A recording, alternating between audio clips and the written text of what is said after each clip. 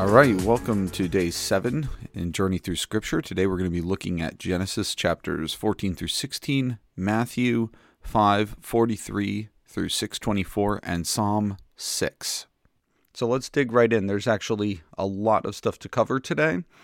So Genesis 14 is a little bit of a different story in the life of Abraham here, in that it's the only story where you have Abraham fighting, where you have this kind of military and even international flavor to it. It tells a story of how there are 4 kings, and these kings are from the east and the north. For example, Chedorlaomer is said to be the king of Elam, which is part of what would one day be Persia.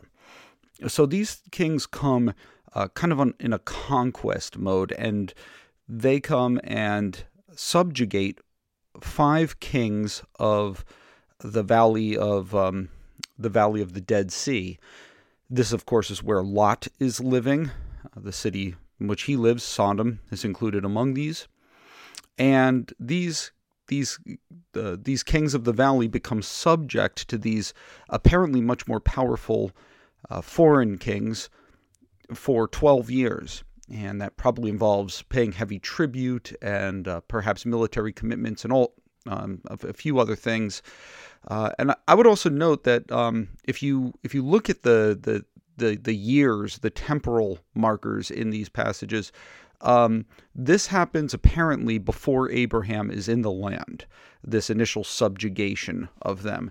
Because if you look at the end of chapter 16, Abraham has Ishmael when he is 86 years old, and in chapter 12, he's 75 when he comes in the land. So these people are subjugated 12 years.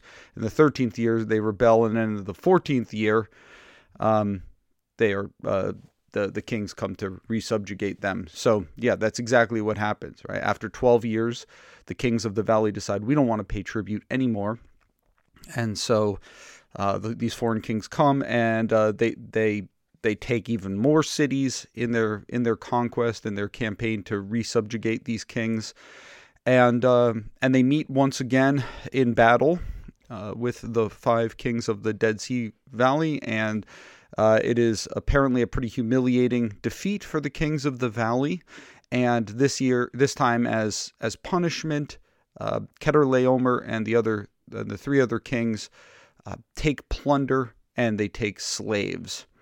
Now Abram at this point is told of this, and just to get an idea of how powerful of a man he is at this time, he's able to muster 318 men who are trained and skilled enough to be able to fight against these kings. And so they go and they pursue them all the way to the north. This is an extremely long distance, and they engage in battle with them there. They defeat them, and then they chase them all the way as far north as Damascus. So this is a very long distance. They bring back the plunder. They bring back the slaves, and returning victorious, Abraham is met by a priest named Melchizedek. And we could go into this and talk about the significance of Melchizedek for a while, but I'm just going to highlight a few things because when we get to Hebrews, some other connections are going to be highlighted. So I'll kind of save some of this for Hebrews. But Melchizedek is apparently a king of a city called Salem, which is probably short for Jerusalem. And he is also a priest. He also functions in a priestly function and worships a god whom he knows as El Elyon, which is typically and probably appropriately translated God Most High. And so Abram recognizes in him a kindred spirit, kind of a righteous pagan in a sense, or somebody who has enough understanding of what God is like to be, for Abraham to be able to worship with him. And that he does. He gives him a tenth of everything, which is something you do towards the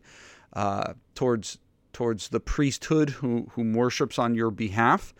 Note that that's how the tithes are paid later on in the Old Testament.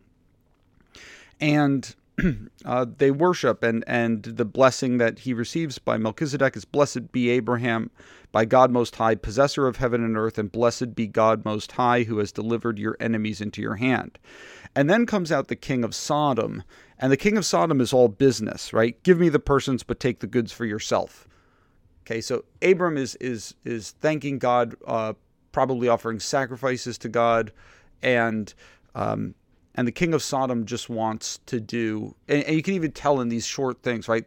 Like how begrudging this is, and "Give me the persons, take the goods for yourself." Like that's what he's got to say now. And so there's the contrast between the king of Sodom and Melchizedek.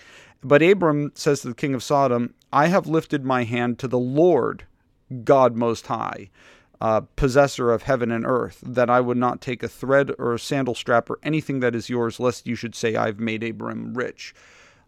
So Abram, of course, is one of the promises is that he'll be blessed by the Lord, and part of this is being made strong, made great, material blessing, and he wants it to be very clear that this is coming from the Lord.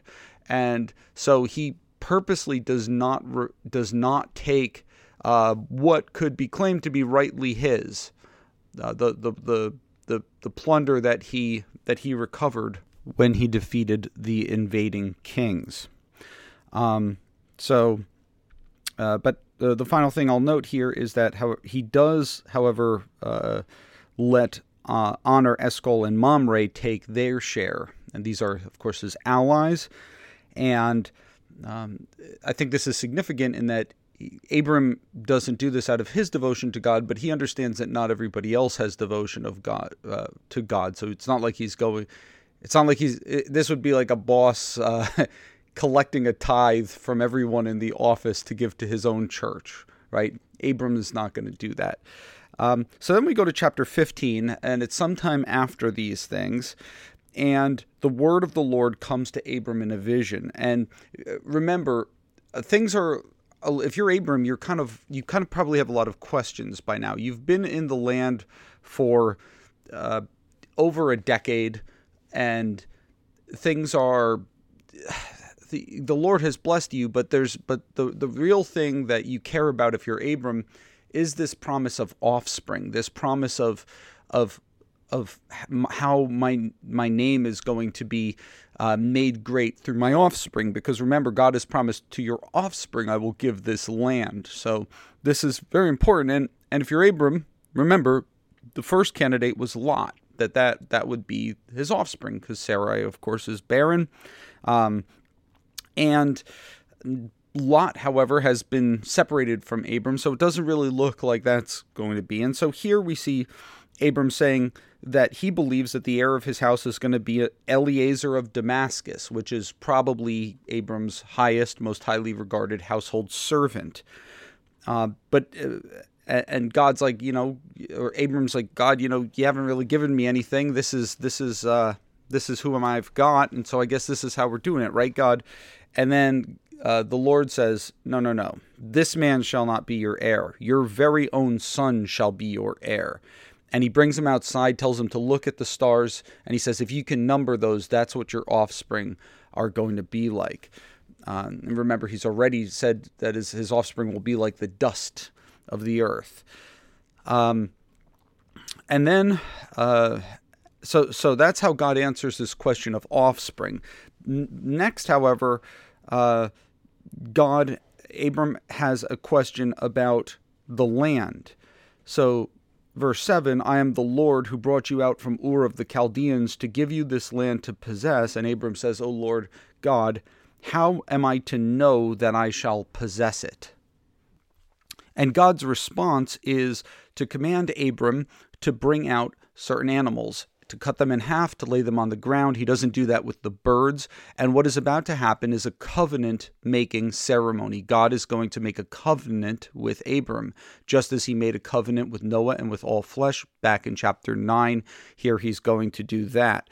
And the first aspect of the covenant, well, what happens is God causes Abram to fall asleep, right? He puts a deep sleep on him, And the last time we saw this, we saw God making someone fall into a deep sleep and then creating something is when Adam fell into a deep sleep and God took from his side and fashioned Eve. Here, God is doing something of very, very, very big magnitude, and so he causes Abram to fall asleep, and then he promises that Abram's offspring will be sojourners in a land not their own, and that they will be servants there, afflicted for 400 years. This is, of course, predicting what will happen to his offspring in Egypt. So looking back on this, the Israelites will not think that this is some kind of accident where God has lost control, or that for some reason the gods of the Egyptians are not as powerful as the one true God. But no, this is part of the very covenant of Abram, that this is going to happen to them. And God also promises that they will come back to this land. He will bring them out. So he also promises the Exodus. And the reason for this delay, it says, is that the iniquity of the Amorites is not yet complete. That's verse 16. Amorites here is another way of referring to the native people of the land, also called Canaanites. In general, the people who live natively in the land where Abram is sojourning. As we read through the Bible, those of you who have before understand that when the Israelites eventually come back into the land, they are to put the Canaanites to the sword, and this is part of God's judgment against them.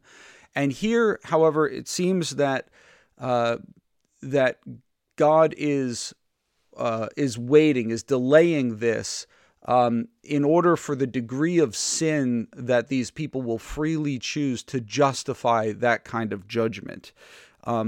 So this obviously dovetails with some of the other themes of judgment we've seen so far in the flood. And God knows what will happen, but it has not yet happened, and so this delay is going to happen. Then something very interesting occurs. So the sun goes down, and a smoking fire pot and a flaming torch appears. This, it's hard to miss, represents God in this covenant ceremony. And then the torch passes between the pieces of the animals. And the Lord makes this formal promise then. This is almost like, the putting on of the wedding ring. You could think of it in a wedding ceremony. To your offspring I will give this land, from the river Egypt to the great river, the river Euphrates. And then he goes and he lists several different people who are inhabiting the land. So this is the essence of the Abrahamic covenant. Now the interesting thing here is that is contained in the symbolism of what's going on here. We see a similar thing. To illustrate this, I'm going to go to Jeremiah chapter 34.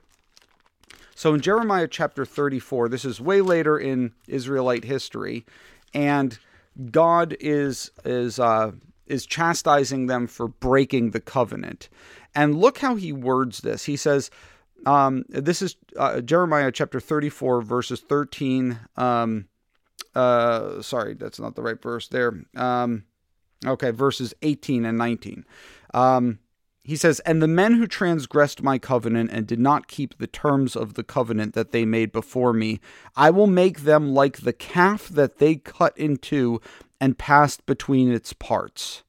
Okay.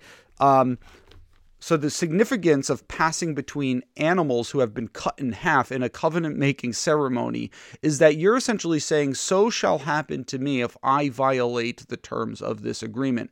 We know this also from various other ancient Near Eastern treaties that come to us from around this time. That's the significance of the animals. If you break this covenant, then this is going to happen to you. As their lives have been given, so your life will be given.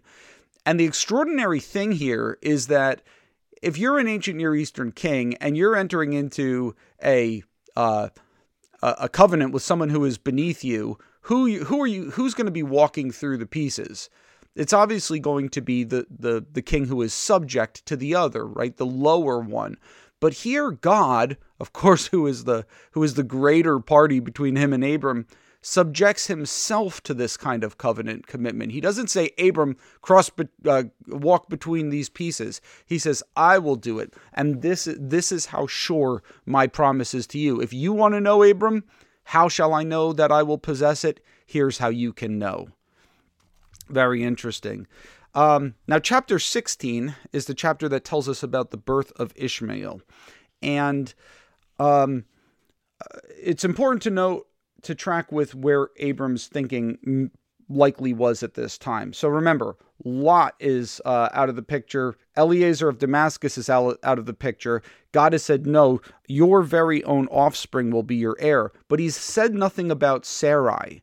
And so as they wrestle with the promise of God, well, how is this going to happen? Sarai comes up with the idea, look, I've got this maidservant named Hagar. Why don't you go into her and have and try to produce an offspring with her? Why don't you, in essence, take her as a concubine? And this seems to have been fairly common practice in the ancient world to deal with this situation. One of the ways in which a couple would deal with barrenness, especially a wealthy couple. But it is here kind of portrayed as an act of faithlessness, and I think even as something that is morally inappropriate. And of course, looking at this standing back and looking at this, we see Hagar in a very vulnerable, exploitative role, and this is not okay. And this is an example of how the Bible shows its characters warts and all. It's not making an effort to make Abram into this righteous hero or anything. It grapples with the reality, like, here are people who are struggling to walk with God, and they failed, and sometimes their failure had really bad effects on the people around them, and I think this is one of them. And so Hagar does get pregnant, and she looks with contempt on Sarai, and it's hard to there's throughout the story there's a bunch of details that we don't really know, but you can imagine kind of her hand on her belly, and what do you think he'll have, my eyes or Abram's eyes, Sarah? And Sarah here is not presented in a very favorable light, right? She makes life miserable for Hagar because of this, so miserable that Hagar flees and is heading back to Egypt, where she's from. This is the way of Shur. The road of Shur is how you get from Canaan to Egypt. But if you think of it, it doesn't really make sense that this would be a good plan for her, right? What is a former slave woman who is pregnant, who is single, going to do in Egypt, right? What is her life going to look like, as opposed to being with Abram and Sarai, unpleasant as it is? And so the angel of God meets her, and he's like, and he gives this great promise to her as well. He says that her offspring will be so great that they cannot be numbered for multitude. You're going to have a son. You're going to call him Ishmael, which means that the Lord has listened. The Lord listens. The Lord hears. The Lord has heard your affliction. So throughout the narratives of Abram, God is constantly attentive to Hagar, watching over her. God is going to take care of you. You need to step out in faith. And as a result, Hagar calls the name of the Lord, "You are a God of seeing, for truly," she said, "truly here you have seen him who looks after me." So she names God. In Hebrew, the name is El Roi, and what is significant about this is that here you have this slave woman who has been used by her master and is in the middle of the desert, and she gives a name to God. Very significantly, this is the only place in the entire Bible where a human being gives a name to God. And of course, she goes back, bears a son to Abram, and that son is Ishmael. Okay, let's look at Psalm 6 briefly on our way over to the New Testament, to Matthew. Psalm 6 is another psalm of David, and this is another one in which David is crying out in affliction. And I think that's very significant. One thing that struck me today as I was reading this is that here you have, obviously David is very, very torn up in this. He says things like, I'm weary with my moaning. Every night I flood my bed with tears. I drench my couch with weeping. Anyone who's been deeply hurt can kind of relate to what he's talking about. This idea, you just cry until there's no more tears left. Like, this is whatever he's going for. We don't know exactly which historical circumstance this psalm is written to, is terrible. And there's nothing in here to say that the circumstances change. Okay? This isn't like, but you lifted my head and gave me victory over my enemies and things like that. No, like, this is David penning a psalm when things are terrible and the outcome is not clear. And yet he's able to say at the end of it, depart from me, all you workers of evil, for the Lord has heard the sound of my weeping. The Lord has heard my plea. The Lord accepts my prayer. How fitting is that on the same day we read Genesis 16, right? The Lord has heard your affliction, Hagar. Call him Ishmael. And here David, the Lord has heard the sound of my weeping. And this is the resolution to the psalm, the fact that God hears me and the hope of what he will do. I don't see the outcome yet, but I know my God hears me when I pray to him. And just like Hagar doesn't know what the outcome is going to be, David doesn't know what the outcome is going to be. We don't know what the outcome is going to be, at least in terms of the situations that drive us to pray to God like this. But it is that God hears us that is enough. Okay, let's talk a little bit about our passages from Matthew. Matthew chapter 5, verse 43 is where we pick up. And this is the passage. This is the final one of Jesus's antitheses. You have heard it said, but I say to you, you have heard it said, you shall love your neighbor and hate your enemy. This is a little bit of a difficult one, though, because certainly the Old Testament, in fact, Leviticus tells us to love our neighbor. It never commands us to hate our enemy, though. So it's a little difficult to grasp exactly what Jesus is responding to here. Is he responding to the way in which the law is taught at this time and period, as opposed to explicitly what's written in the law of God? Or is he summing up some kind of like general tenor of the Old Testament that, like David, as we just saw, right, is praying that the Lord would avenge him against his enemies and things like that.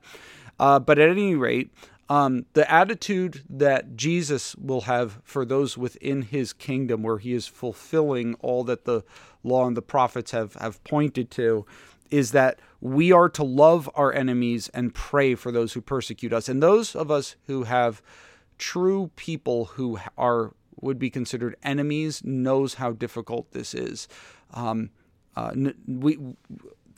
is not a small order, and but I don't think it's without cause that Jesus combines praying for them with loving them.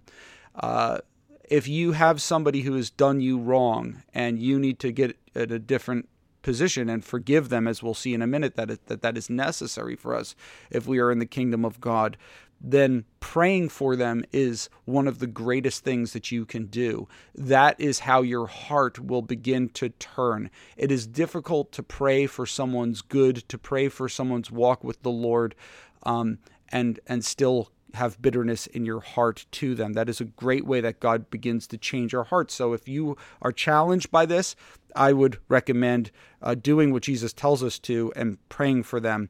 And if the question is, well, why? They've wronged me and I have a right to be angry. Well, because you're actually making yourself like God, because God is forgiving. Jesus says you'll be like your Father in heaven, because he sends the rain on the just and the unjust, those who hate him as well as those who love him. He provides for them. He does things that are loving towards them. You're no different than the people outside of the kingdom of God, because everyone loves those who love them, but it's the one who can love their enemies that surely shows that they are my disciple. Then we get into these ideas of practicing righteousness before other people. So we've got that. Then in the next paragraph, the idea of giving before others so that others see you. Then we've got the idea of praying before others so that others see you. And then finally, after the Lord's Prayer, fasting so that others may see you. And remember, I noted that at the beginning of the Sermon on the Mount, Jesus says that you should let your light shine so that people can see that and glorify your Father in heaven. Here, however, these people are doing good things so that they may be seen by others, so that they may be praised by others. And in that sense, Jesus is like, well, you'll have your reward. If that's what you want, they'll see you and they'll praise you.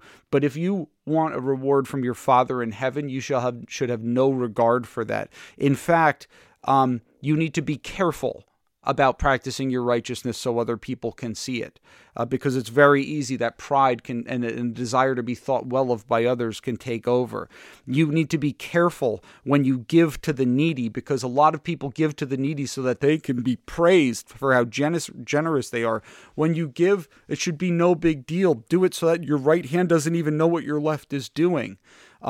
Because when you do it that way, you know that your heart is oriented towards God, because God, you're doing it that's one way to ensure that you're not doing it to be praised by others.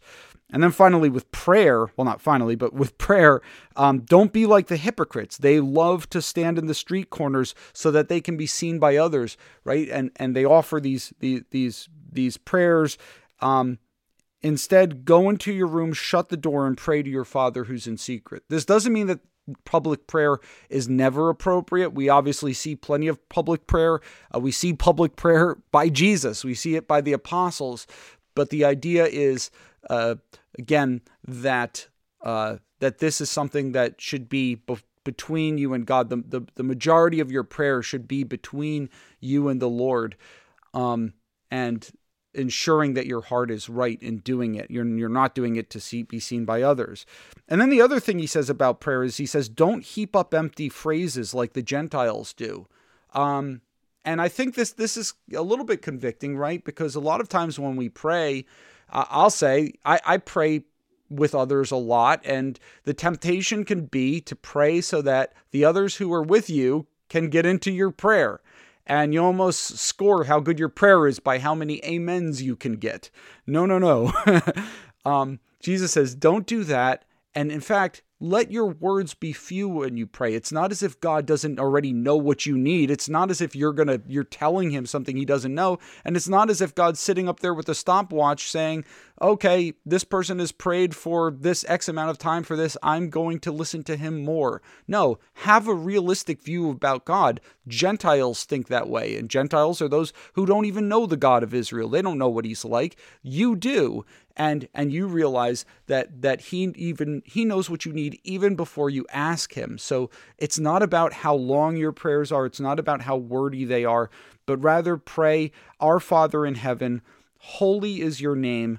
Your kingdom come, your will be done. Notice this significance of adoration of God, the idea that it is your kingdom that I desire. I'm syncing up with your will. Your will be done on earth as it is in heaven. I'm not ordering God around. I'm not telling him what he needs to do.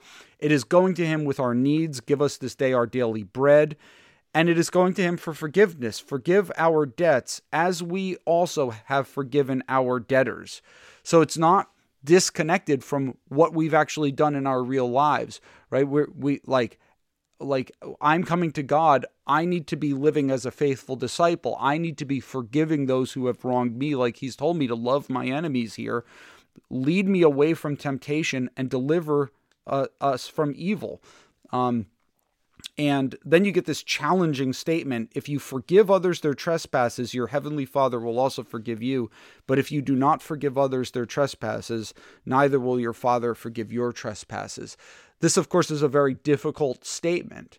And I think in a nutshell that what this is getting at is that a person who has truly been forgiven, a person who truly knows the Lord and understands forgiveness, becomes a forgiving person.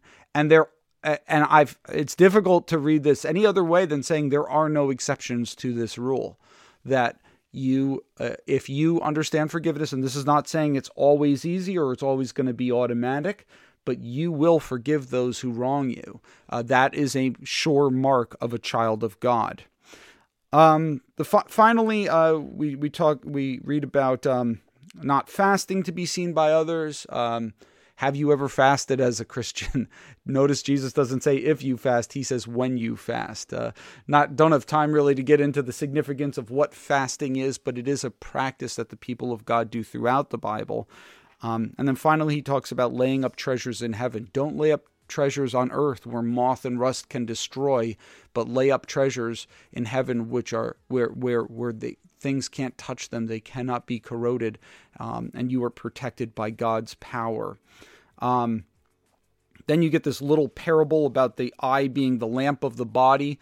That's a little bit of a difficult one, right? I think people are very split on what exactly this means. If the eye is healthy, your whole body is full of light. But if your eye is bad, your whole body will be full of darkness. I think, however, what it's generally saying is that we need to be careful what we look at, what catches our attention. And the reason I say this is because right on the heels of this, he says, no one can serve two masters. Either he will hate the one and love the other, or he'll be devoted to one and despise the other. You cannot serve God and money. So when we think be careful of what we look at, we might be thinking about lust and violent television shows or something like that. And I think those legitimately fall under this concern. But I think here he's talking about like what catches your eye? What are you impressed with? And this will determine whether what is in your body is light or what is in your body is darkness. Is it those who have much in the eyes of the world and who are killing it in the eyes of the world, or is it the footsteps of Jesus that your eyes are watching?